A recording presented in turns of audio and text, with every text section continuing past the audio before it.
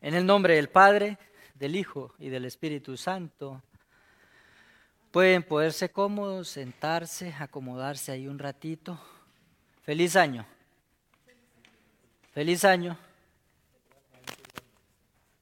¿Cómo están? ¿Almorzaron ya o todavía no? ¿O tenemos hambre de razón?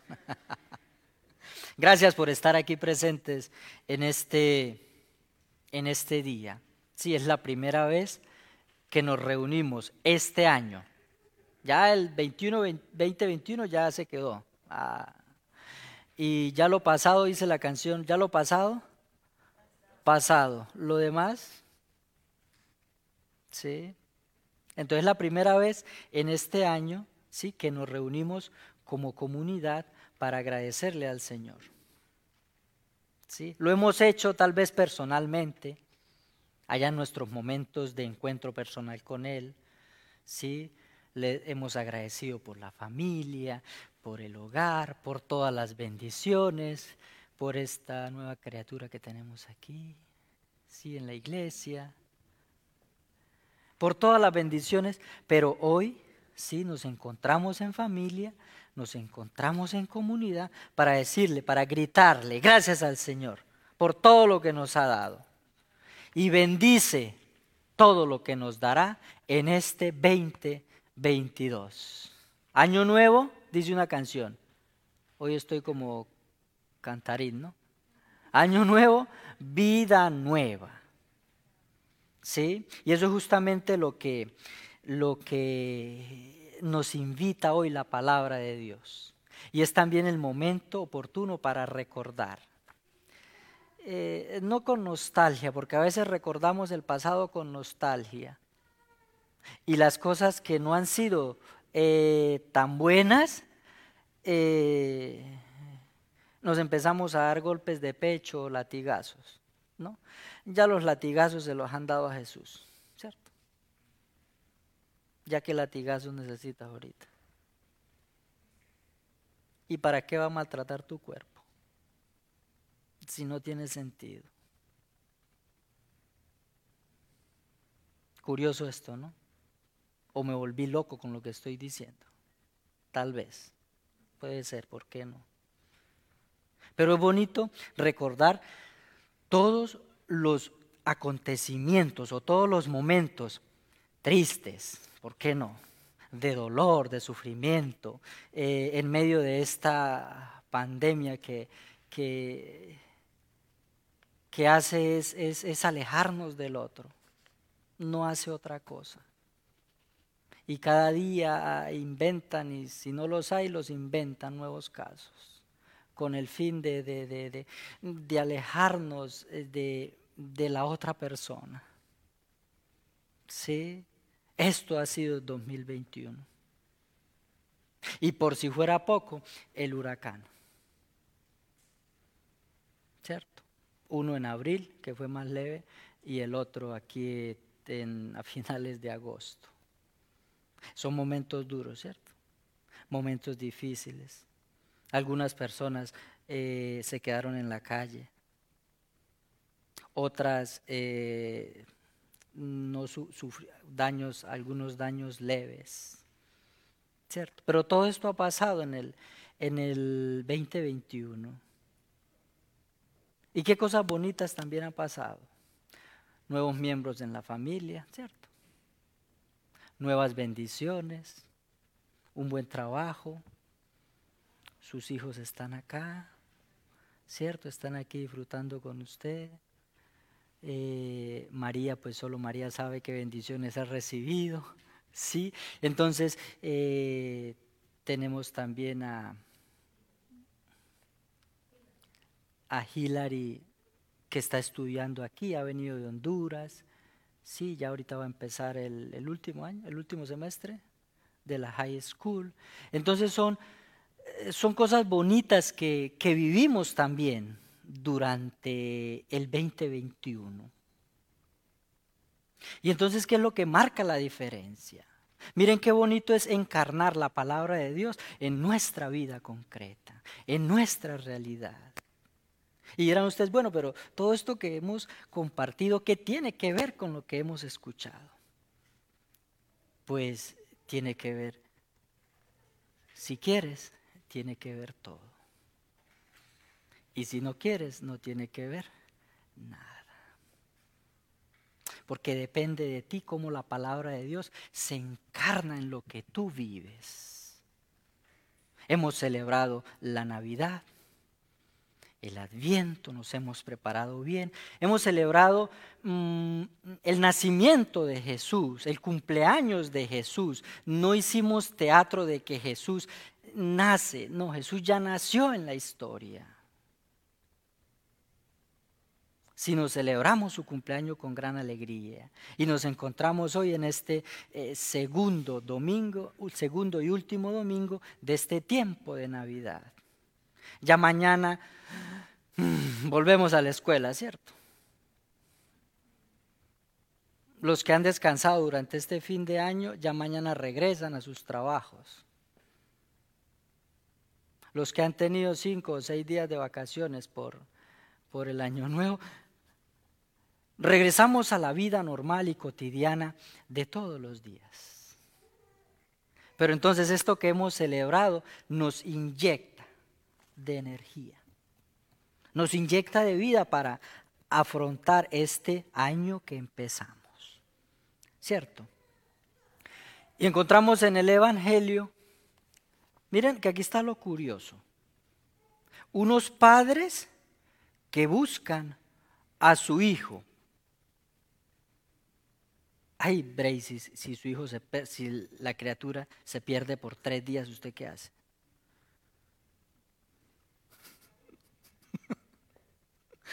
Dice primero dijo que se moría y después que la buscaba. Pero yo no sé cómo va a ser muerta para buscarla. ¿No? Entonces un momento de ansiedad, ¿cierto? Que sintieron José y María. Un momento de angustia porque 3 días, un muchachito de 12 años, así sea hijo de Dios, es Jesús. Y a José y a María los pusieron a que se hicieran cargo de él, ¿cierto? Y se les pierde. Entonces momento de angustia, momento de sufrimiento, y lo encuentran en el templo de Jerusalén. Justamente la primera invitación de este domingo es a meditar sobre las relaciones interpersonales, de la vida en familia, porque nos están hablando de una familia, y de la vida en comunidad. Yo siempre me rasco aquí cuando tengo esta ocupada, o si no me rasco por este lado. Cuando nos dicen que el modo de familia, sí, el modelo de familia es al modo de la familia de Nazaret. Pero miren, ¿sí? ¿Qué es lo que vemos aquí, en esta familia? Si ustedes miran ahí el texto. ¿Sí? Un valiente muchacho, enamorado de su enamorada. Su nombre es José, ¿cierto? Que no es padre biológico, sino es un padre que se hace a cargo de un hijo. Una muchacha de 14 años, ¿sí? María de Nazaret, sí es madre, pero también es virgen, según la Escritura. Y un niño que nosotros sabemos que es hijo de Dios. ¿Qué tal esta familia?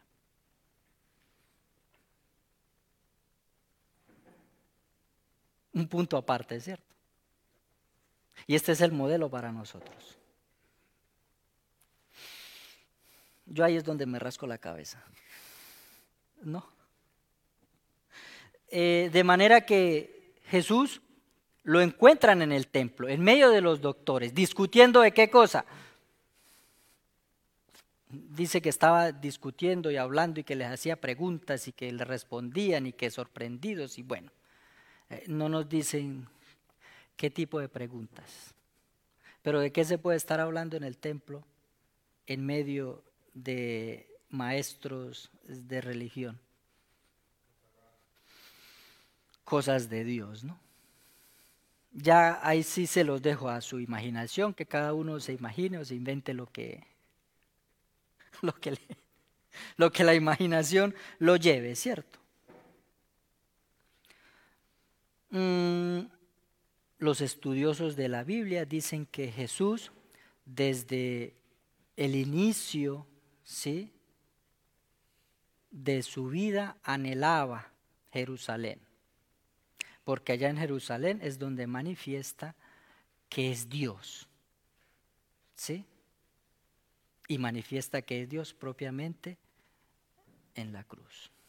Entonces ellos dicen, ¿qué es esto? Pero, o sea, los respeto mucho a ellos porque son estudiosos de la Biblia, ¿cierto? Pero ¿qué es lo que vemos aquí? Vemos un gesto de rebeldía de un adolescente de 12 años,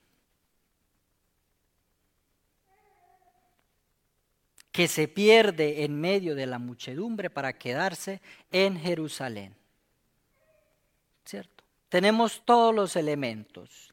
Alguien que se aleja de sus padres y alguien que responde de manera, bueno, una mamá sabe cómo, de qué manera, ¿no? ¿Por qué me buscan? ¿Qué hacen aquí? No sabe que tengo que estar aquí en las cosas de mi padre. ¿Eso es responderle bonito a la mamá? Bueno, entonces tenemos los elementos para decir que es un adolescente que no. Pero no nos quedemos ahí, vayamos más allá. ¿Y saben por qué me gusta ver este Jesús así? Porque es que a veces vemos un Jesús que me complace, ¿cierto? Un Dios que cumple mis caprichos. Un Dios al que lo tengo que tener a la mano y lo tengo que tener que sea bueno para que no me castigue. No. En este Jesús no vemos eso, ¿cierto? Entonces nos damos cuenta que Jesús desde adolescente muestra lo firme que es al hablar. Y ya cuando está grande, ¿se acuerdan? En el templo de Jerusalén, que están vendiendo, ¿cómo se llama? Que se está haciendo negocio, pues, ¿no? Se están vendiendo ovejas, se están vendiendo bueyes, se están vendiendo todo, ¿sí? Y Jesús dice, se quita lo que llevaba en la cintura amarrado y vámonos. Y no conviertan la casa de mi padre en una... Entonces vemos Jesús la convicción para actuar, ¿sí? Y la fuerza para hablar. Y cuando toma decisiones, las toma. A mí me gusta ver este Jesús, ¿cierto? Porque no es un Jesús complaciente, sino es un Jesús que nos invita a que entremos en una relación de amor y de amistad con Él. Qué bonito, ¿no? Qué bonito que tuviéramos esta imagen de Jesús en nuestra mente y en nuestro corazón siempre. Para decirle, mire Señor, me siento así. Me siento mal por esto y por esto. Y hice esto por esto. ¿Sí? Solo dame la gracia para poder cambiar aquello que mi cabeza, ya saben, ¿no? Qué bonito, ¿no? Qué bonito porque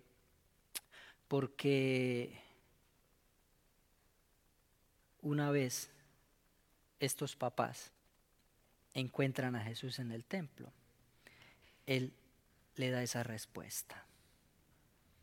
De manera que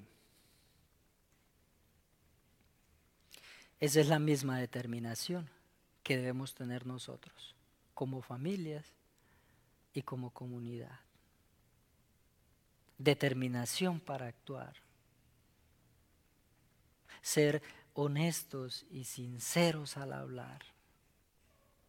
Porque qué bonito y da gusto escuchar una persona que habla bonito, ¿cierto? Pero que al mismo tiempo es testimonio de vida, es ejemplo de vida, es modelo a seguir. No lo digo por mí porque yo cometo muchos errores y hasta cometo más faltas de las que ustedes pueden cometer. Pero entonces qué bonito es ver una persona que es determinante para hablar y correcto en sus decisiones y decir, bueno, se me viene un mundo encima, pero aquí estamos, a ejemplo de él. Entonces qué bonito porque ahora sí, él es el qué, el modelo a seguir. Y esto es una maravilla, ¿cierto? De manera que las palabras que Jesús, y termino con esto, nos dice hoy, ¿sí? Es que busquemos relaciones interpersonales fuertes con los demás. Mira, hay una primacía que va más allá de las relaciones y es el primado de Dios. No se les olvide esto. Es el primado de Dios. Y por eso Jesús responde, yo debo estar ¿en dónde? 12 años, yo debo estar ¿en dónde? En la casa de mi Padre. Haciendo lo que a mi Padre le gusta. ¿Por qué? Porque es que soy hijo de Él. Y porque es que tengo que escucharlo a Él. Y porque es que tengo que obedecerlo a Él. Entonces aquí ya vemos que la respuesta no es tan grosera, ¿cierto que no?